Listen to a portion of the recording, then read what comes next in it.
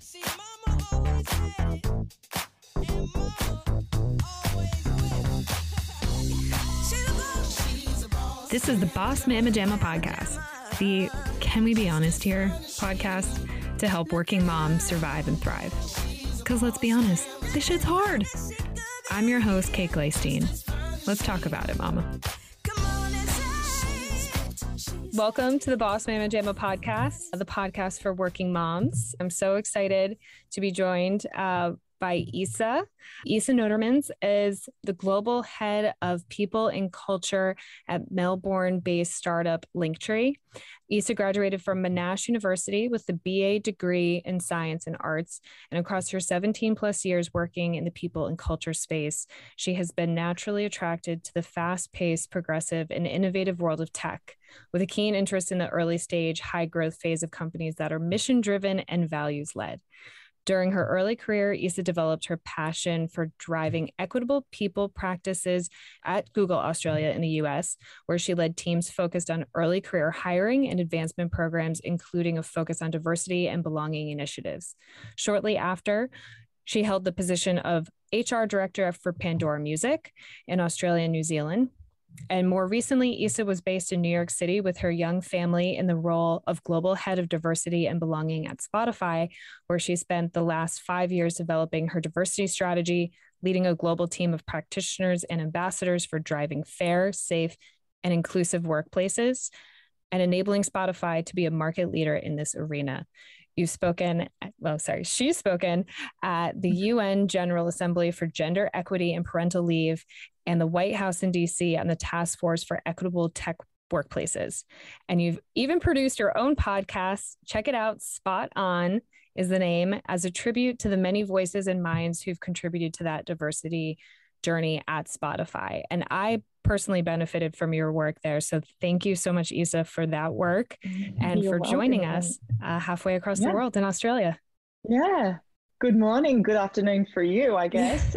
So great to be here. It's wonderful to be reconnected. And I was just thinking back to all that time we spent together at Spotify, navigating our parenthood and just, sort of where we were going, what was happening. So it's nice to have this moment where we've sort of come full circle and now talking about those lived experiences. Yeah. This really important discussion topic today on your podcast. So thanks for having me. Yes, of course. And as you said, the topic we're going to be covering is mostly parental leave.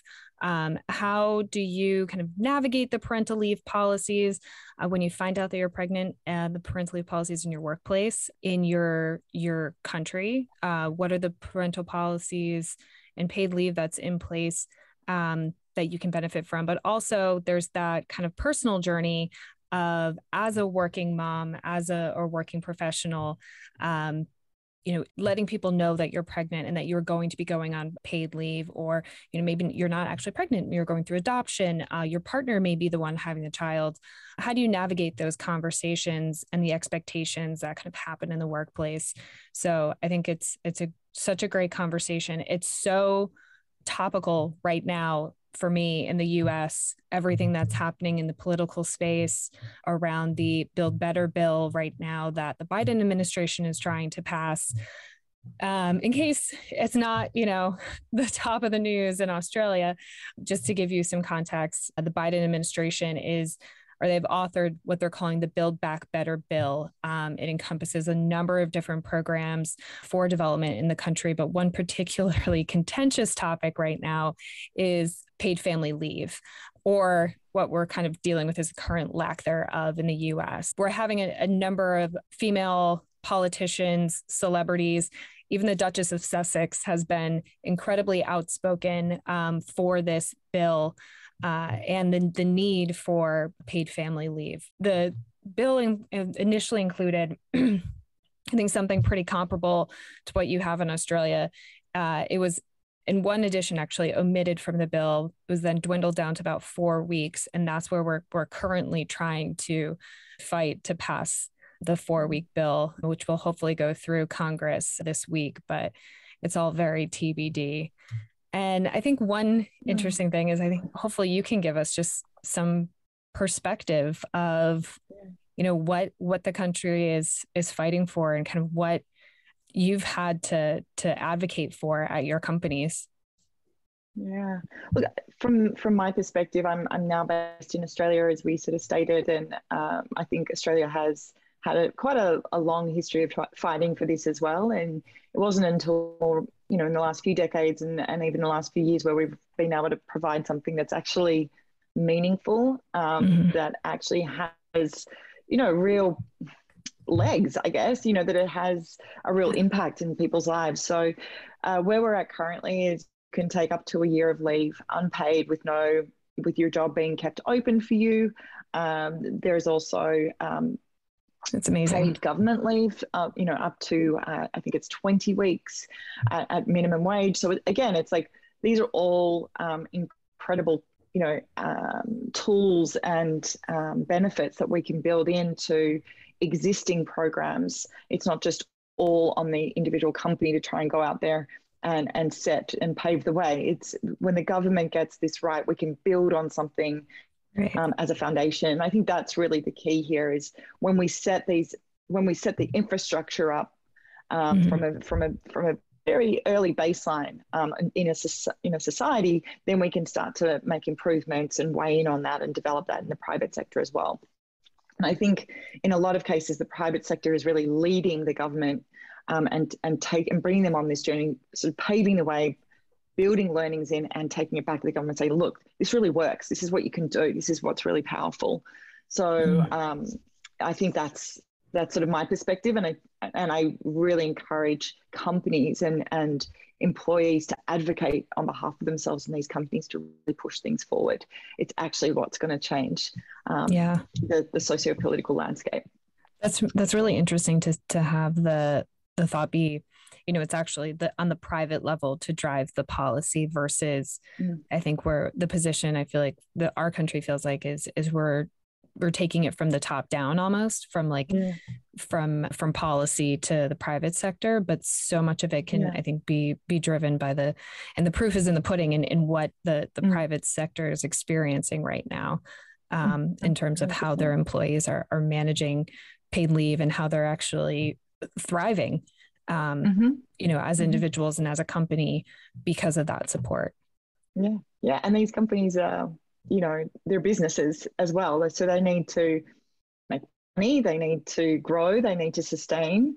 And if we can see that can happen in those moments, then we can definitely see how that can happen in other spaces as well, public, nonprofit, so on and so forth. It's just giving people the very baseline that we can work with.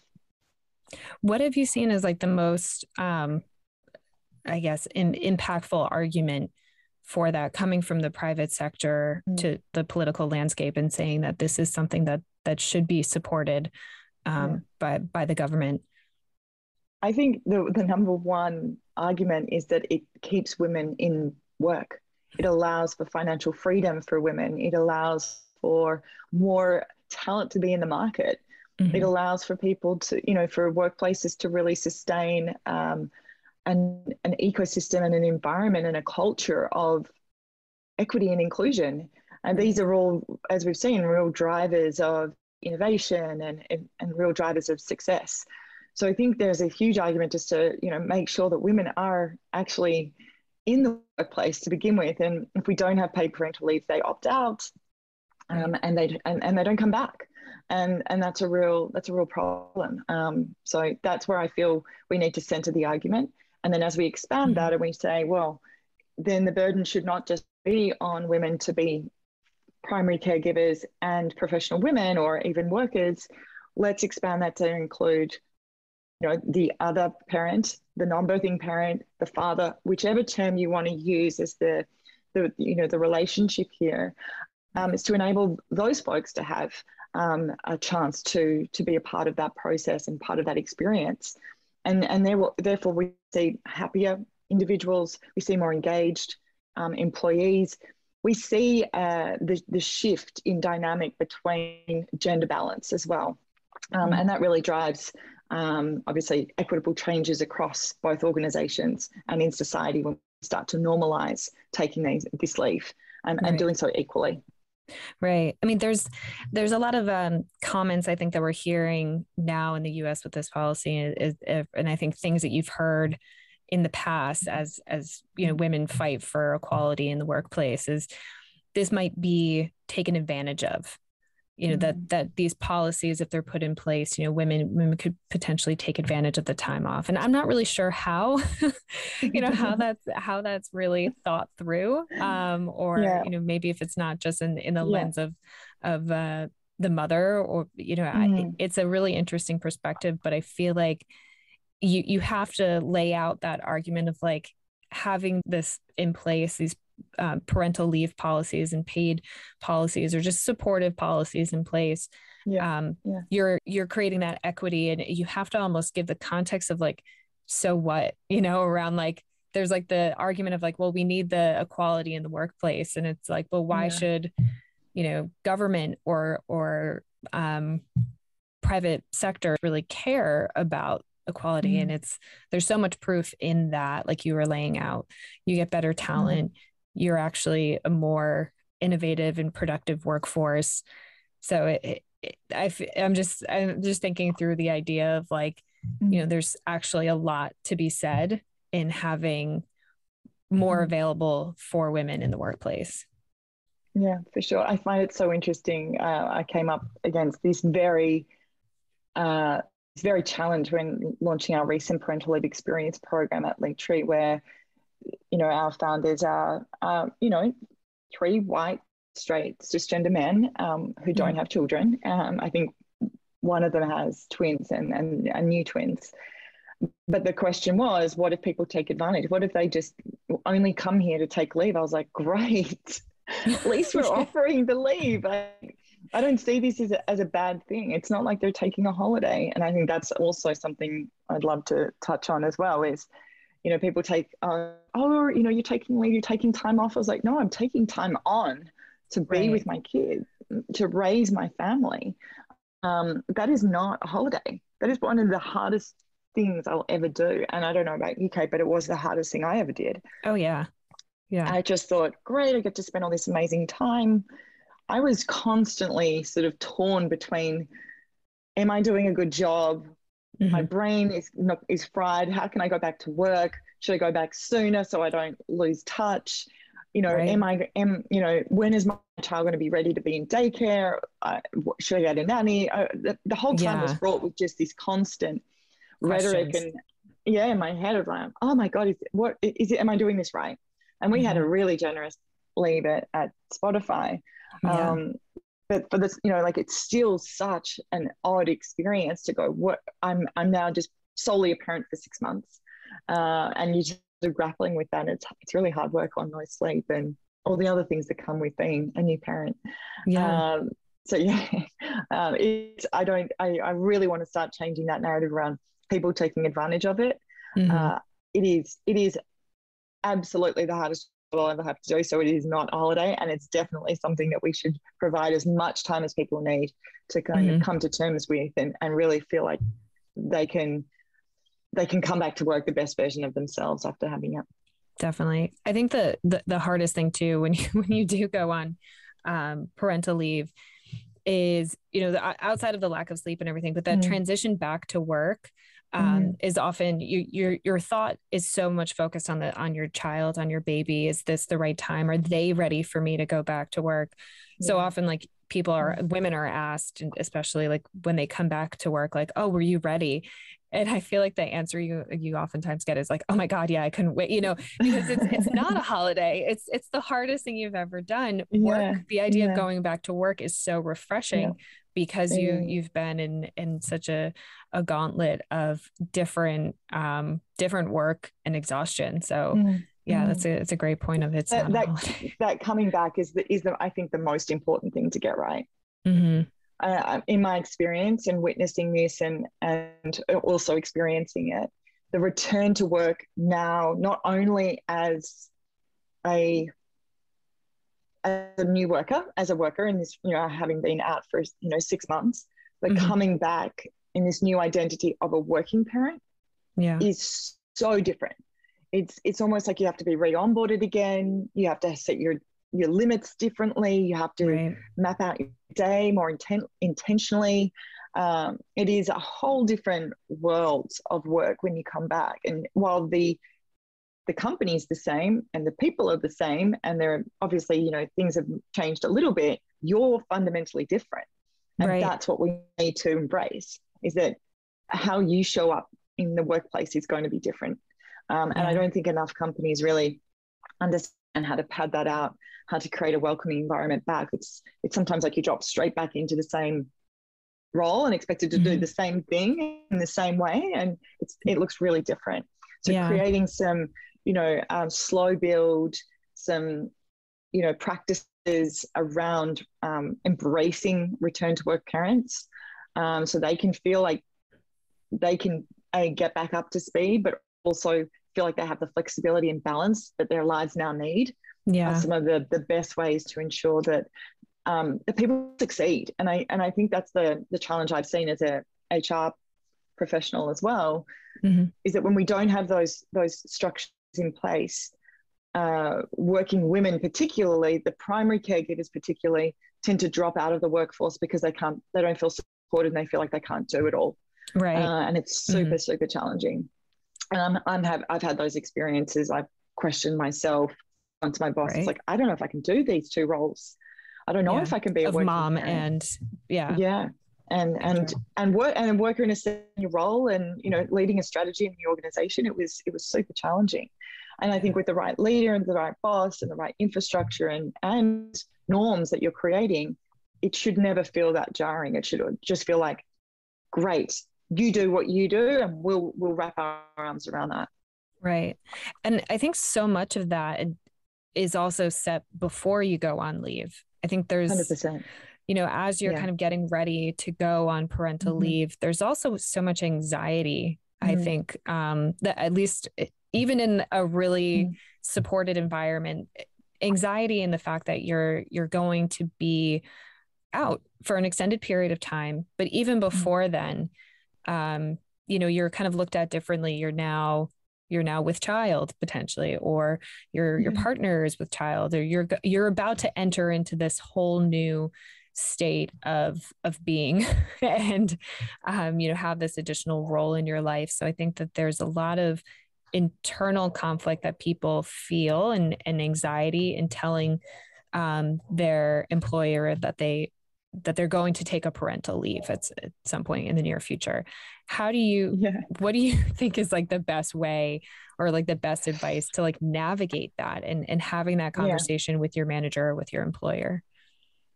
So something that we really focused on in our building our people experience program at Linktree was really the whole experience, from the moment you join an organization and the policy exists and it tells you how to use it, through to when you come back and supporting working parents moving forward.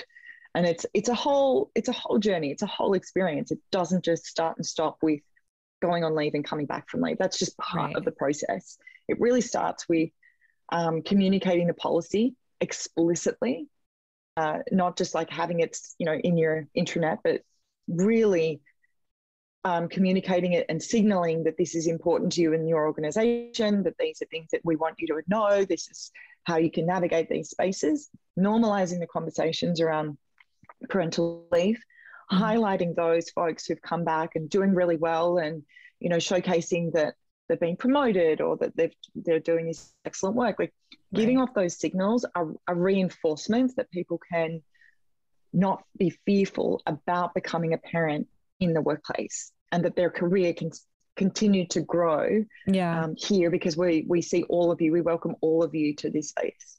So I think training managers is critical to that. So giving them the tools to be able to lean into this, especially if they're not working parents themselves. Providing other resources like our EAP services or employee assistance programs, coaches. We have prenatal information sessions for employees. So even if they're not even pregnant, they're wanting to understand, you know, what you know, always. I've got some bird chirping in the background too. You know, what is it about like understanding what it means to become a parent. I remember at Spotify, we had those early sessions, those listening sessions, not only for the women in the room who were pregnant, or the fathers in the room, or the fathers who were, you know, looking to go on this journey, but even other employees who were like, I've been on IVF for years. I just want to know, I want to be a part of a community of people who are leaning into this, and have a safe space to talk about it. There are so many different things that you can do that doesn't just have to be a written document tucked away in your intranet, that only just comes out as you need it. Right. Building it into your rhythm and building it into your norms and building it into your culture, that just feels very natural. And then that starts to reduce the anxiety and tension and fear that comes with actually, hey, boss, I'm pregnant. I'm planning to take this amount of leave. Let's work on this together and co-create it. And I think that's another really important part. And I also, you know, it's really scary because some people don't feel comfortable telling anyone before their 20-week mark. Right. And 20 weeks is halfway. You've only got a few months left. Right. So it doesn't and give so people a lot of heads up. Yeah. And so then you're kind of trying to prepare on your own with this giant secret. You're like, okay, like how do you spend 20 weeks preparing for what could potentially be in your area of the world a year off? Yeah, so that final 20 weeks is really a co-creation with the leader and yourself. I've seen all variations of this work, but what I don't like seeing and what I really see as a bit of a failure is relying on the exiting employee to manage all of that transition on their own. And, you know, even in terms of like finding a backfill and redistributing work, if that person is expected to do all of that, I think that's really, really tough and a lot of pressure and burden to put on someone who's already going through the motions of preparing for another big job that's coming as well. So we've created tons of templates of co-creation and how you design that together.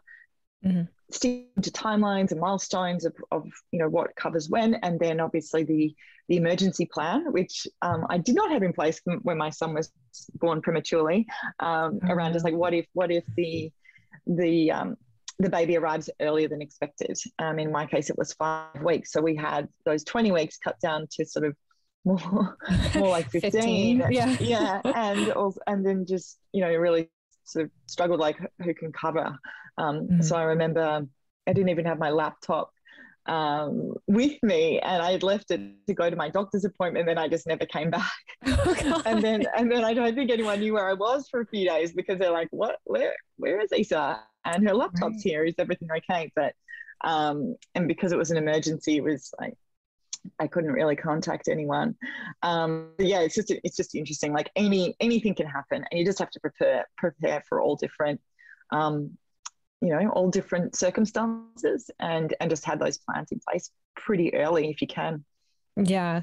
I think what's, you hear a lot of like kind of horror stories of people telling their bosses or kind of preparing to go on maternity leave. And it's like, it tends to turn into like this ticking time bomb of like when your career is going to go on hold. You know, when is your career development and all of that going to really press pause? You wonder why women are like, well, you know, it's always choosing between my career and having a family. Like it really is. And I think those are the moments where you really feel it the most and you feel in the thick of it. You know, what is your kind of advice to people who don't really have the most supportive system or the most understanding boss, team? Yeah. It's so hard. I mean, I think advocating for yourself is vital. And this is where I say really lean on your HR partners, lean on those other services that your organization should just have as a baseline. So your employee assistance programs, really work and talk to other parents in the business and talk to other people to help fight for what you are owed and what you deserve and what is going to be safe and fair. So that there's sort of the 3 or 4 key things that I would suggest. Yeah. And put a lot of it in writing. So sometimes these conversations are hard. to have in person, and it's better to track it in some documents and just share that as you go, because they're emotional. There's tensions are high, and sometimes there's a misinterpretation of what's being said or communicated. So I would just keep a tracking document of the things that you're doing and the things that you're planning, and share that with yourself and the team. I'd also try and find allies within the business. Maybe it's another senior parent in the organization who can help advocate for you in spaces where you're not. And on the career front, it's just continue to talk about the future. To give your boss or your manager or whoever, your line manager, the confidence that I'm still me. Right. I'm still my professional identity. I'm still an employee and a worker here that really cares about where I'm headed. And speaking in future terms gives them the confidence and the signal that you'll be returning, that you are going to be focusing on your work moving forward, and that's what you want to spend your time talking about. It's like being a parent is just a part of my identity and who I am. Yes, I'm stepping away for a period of time, but in the long term, in the spectrum of a 40-year career, it's a blip, right? So and talking in those sort of in that context helps people understand that this is, it is literally just a blip in time. It's going to help define me as a person. It's going to make me a better worker. And I think there's even research out there that says that working moms especially are the most efficient out there, the most productive. I think there is a lot that we can focus on to talk about furthering your career. Yeah. What do you think too for like the time off aspect of it? Like when you're going in, you're kind of preparing your manager for the time off that you're going to take. If you feel like your company might offer just a kind of the bare minimum time and you may need more, that could, knowing that you're going to potentially need more time. One of my cousins and closest friends, she had a baby with a lot of health conditions, and she didn't have a lot of time off offered through her employer, and she knew she was going to need to be with the baby for an extended period of time. And unfortunately, where we are in the US, there wasn't a lot of coverage there. So she's had to kind of make it work in both like a part-time capacity and everything. But I think navigating that conversation, like you said, emotions were so high for her, knowing that she had a high risk pregnancy and everything. What's like your best advice for somebody who's going to be negotiating additional time off to what they might currently have available? Look, I'm really hoping that we have HR practitioners who know how to help employees navigate those conversations. I think that's where you should go first. Again, I know that those centers within organizations can also be challenging, or may come off as having a perception of just being employer committed rather than employee committed. Like working in the best interest of the company versus the employees. The employee. But I think that in my experience, they're incredibly reasonable, level, fair practitioners, and I would urge you to appeal to your HR partner and talk about the plans that you have in place and what that might look like, so you can go to your manager with the support of HR to have a really healthy and productive conversation around what this could look like, in terms of work allocation, in terms of coverage, in terms of timeout, in terms of expectations of delivering on the role, because that all matters in the scheme of things when you bring these challenges to a leader who is like, all I'm thinking about, how am I going to deliver on next quarter's results? Right. How's that going to happen with you being part-time? So you figure out a plan that way. And I think that can be helpful. And I would really, if your company has flex benefits, I would lean into those and really utilize those as best you can, depending on your financial situation, of course. And always just talking in short-term goals. So this isn't going to be forever. This is going to be for the next 2 months. And then we'll reevaluate. So it doesn't feel like a forever state, which I think some managers can feel a bit bogged down by. It's like, oh, Yeah. I don't know how I'm going to do this over the next year. It's like, it's not the next year. It's just this quarter, or it's just this month. I remember a manager that I had at Spotify, Katerina, came to me and she's like, I think we need to modify your work hours. I can see that this, because I came back and I was diagnosed with postpartum depression. Right. She said, I can see that you're really having a hard time, and I want you to make sure that you're focusing on your health, not your baby, your health. Yeah. And she was fantastic. She lent into it. She was like, let's do a modified work week for the next month. Just do 4-day work weeks. Let's figure out, like, great. so that Friday you go and do your therapy and you do the things that you need to get better. And before we knew it, like we did it for, I think we did it for 2 months, and she said to do it for a quarter initially. And by the 8 weeks, I was back full time. That's great. It was just, I didn't even need the 3 months, but it just allowed me to have a breathing room to be able to step away and focus on myself and come back. So, I mean, it really can work out in favor of everyone if we talk about it. Yeah. And that I'm so sorry that you went through that, but it's so great that you had the support from your manager and from Katerina to figure out a way to make sure that you were healthy and that you were supported. I think like that's also, goes into the whole debate of how important this leave is for both the mom and for the baby and for the partner too. And there's always a question right now because, again, like in the US, we are one of the only countries, first world country, to not offer any type of parental leave as a government. And you kind of look at the list of countries and what they offer. And I feel like the conversation oftentimes goes to like, well, what is enough? We're now debating over 4 weeks. Australia's at a year. So many other countries are usually around like 4 to 6 months or a year. What do you believe, and why do you believe it is the right time or amount of time that either a company or a government should support for paid leave? Or paid parental leave. Number, like in terms of number of weeks, or do you think? Yeah.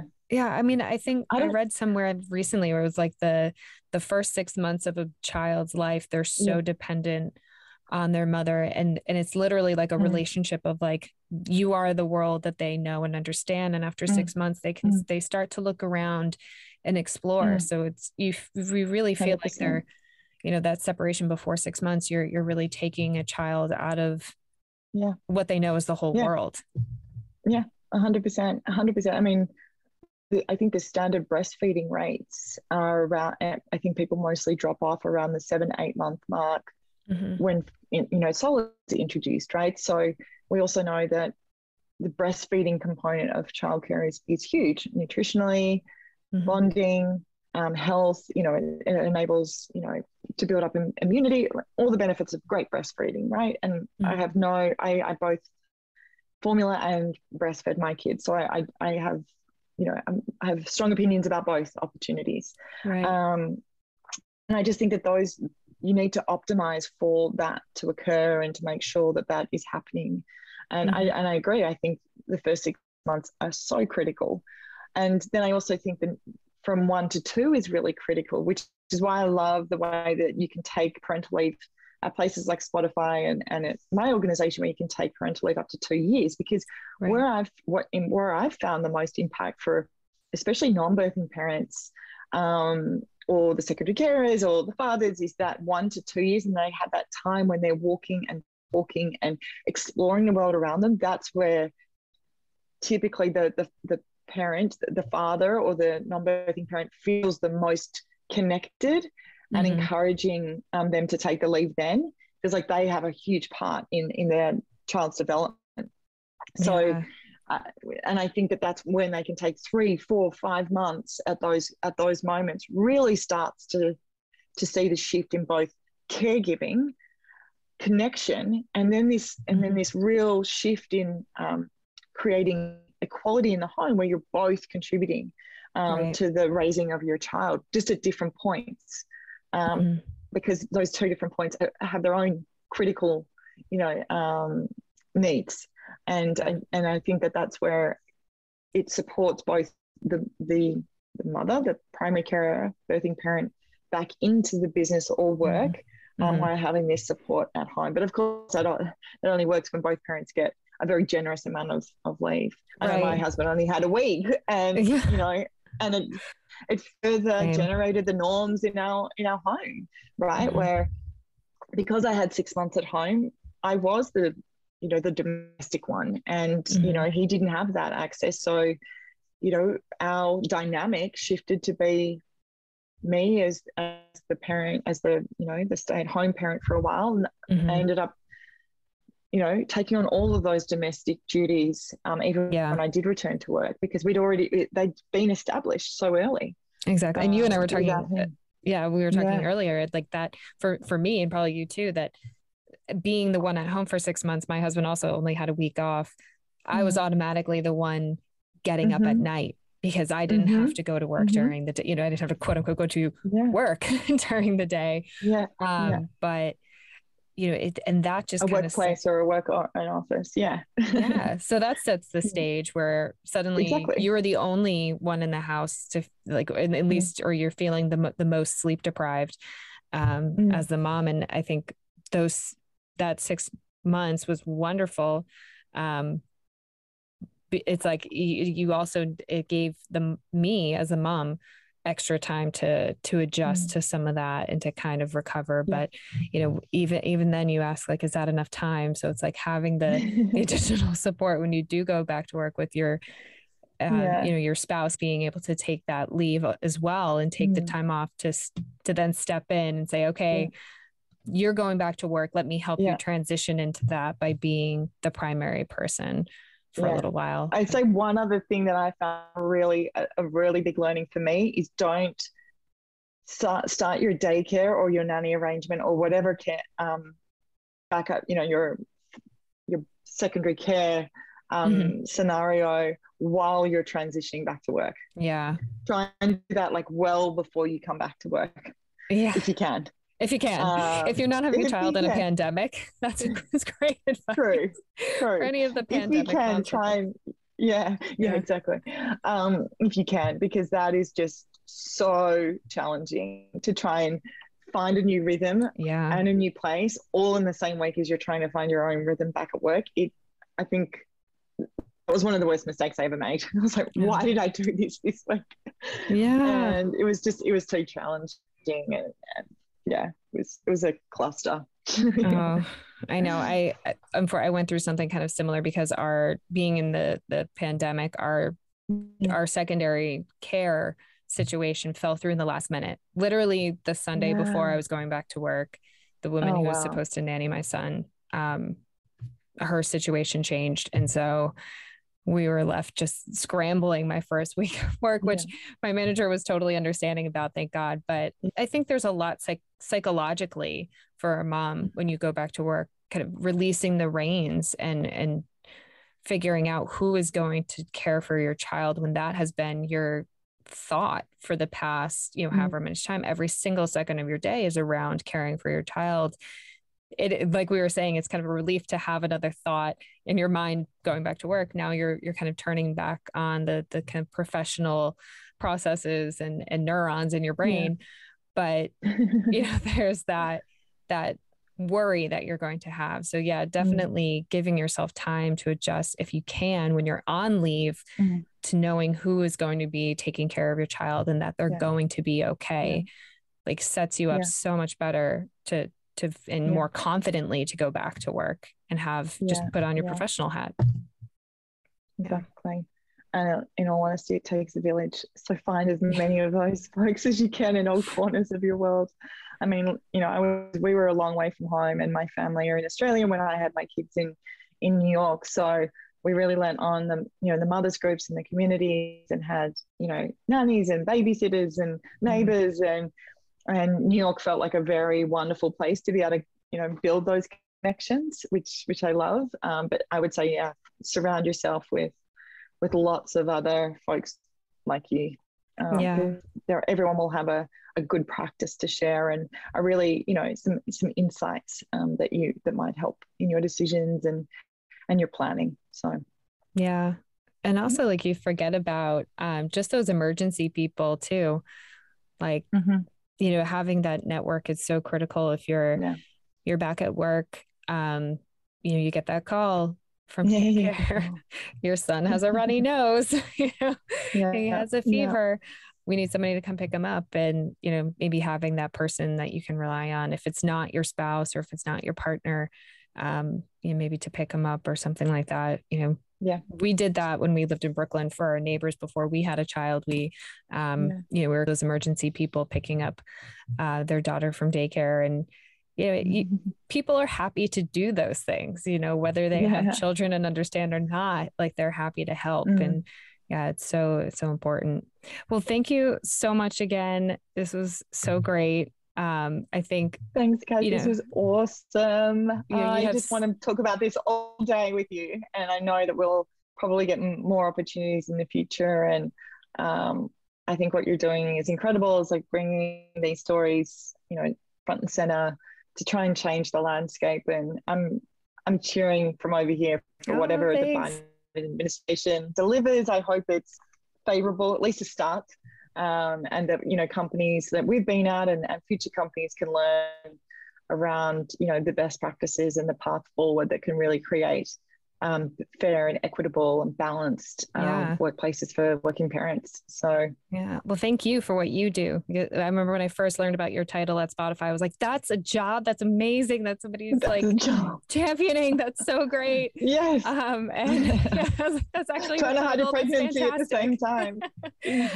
So I'm just impressed by what you do. And I think people always say, like, they wonder if they're making an impact in the world with their work, and you have in so many ways. And so I think, what you do every day is you're an amazing boss who is just championing for everyone else, and whatever we can do to help support you in your role, leading that, like, we're, all moms around the world are cheering you on.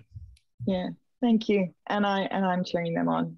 We're in it together, as I say. So 100%. Thanks, Kate.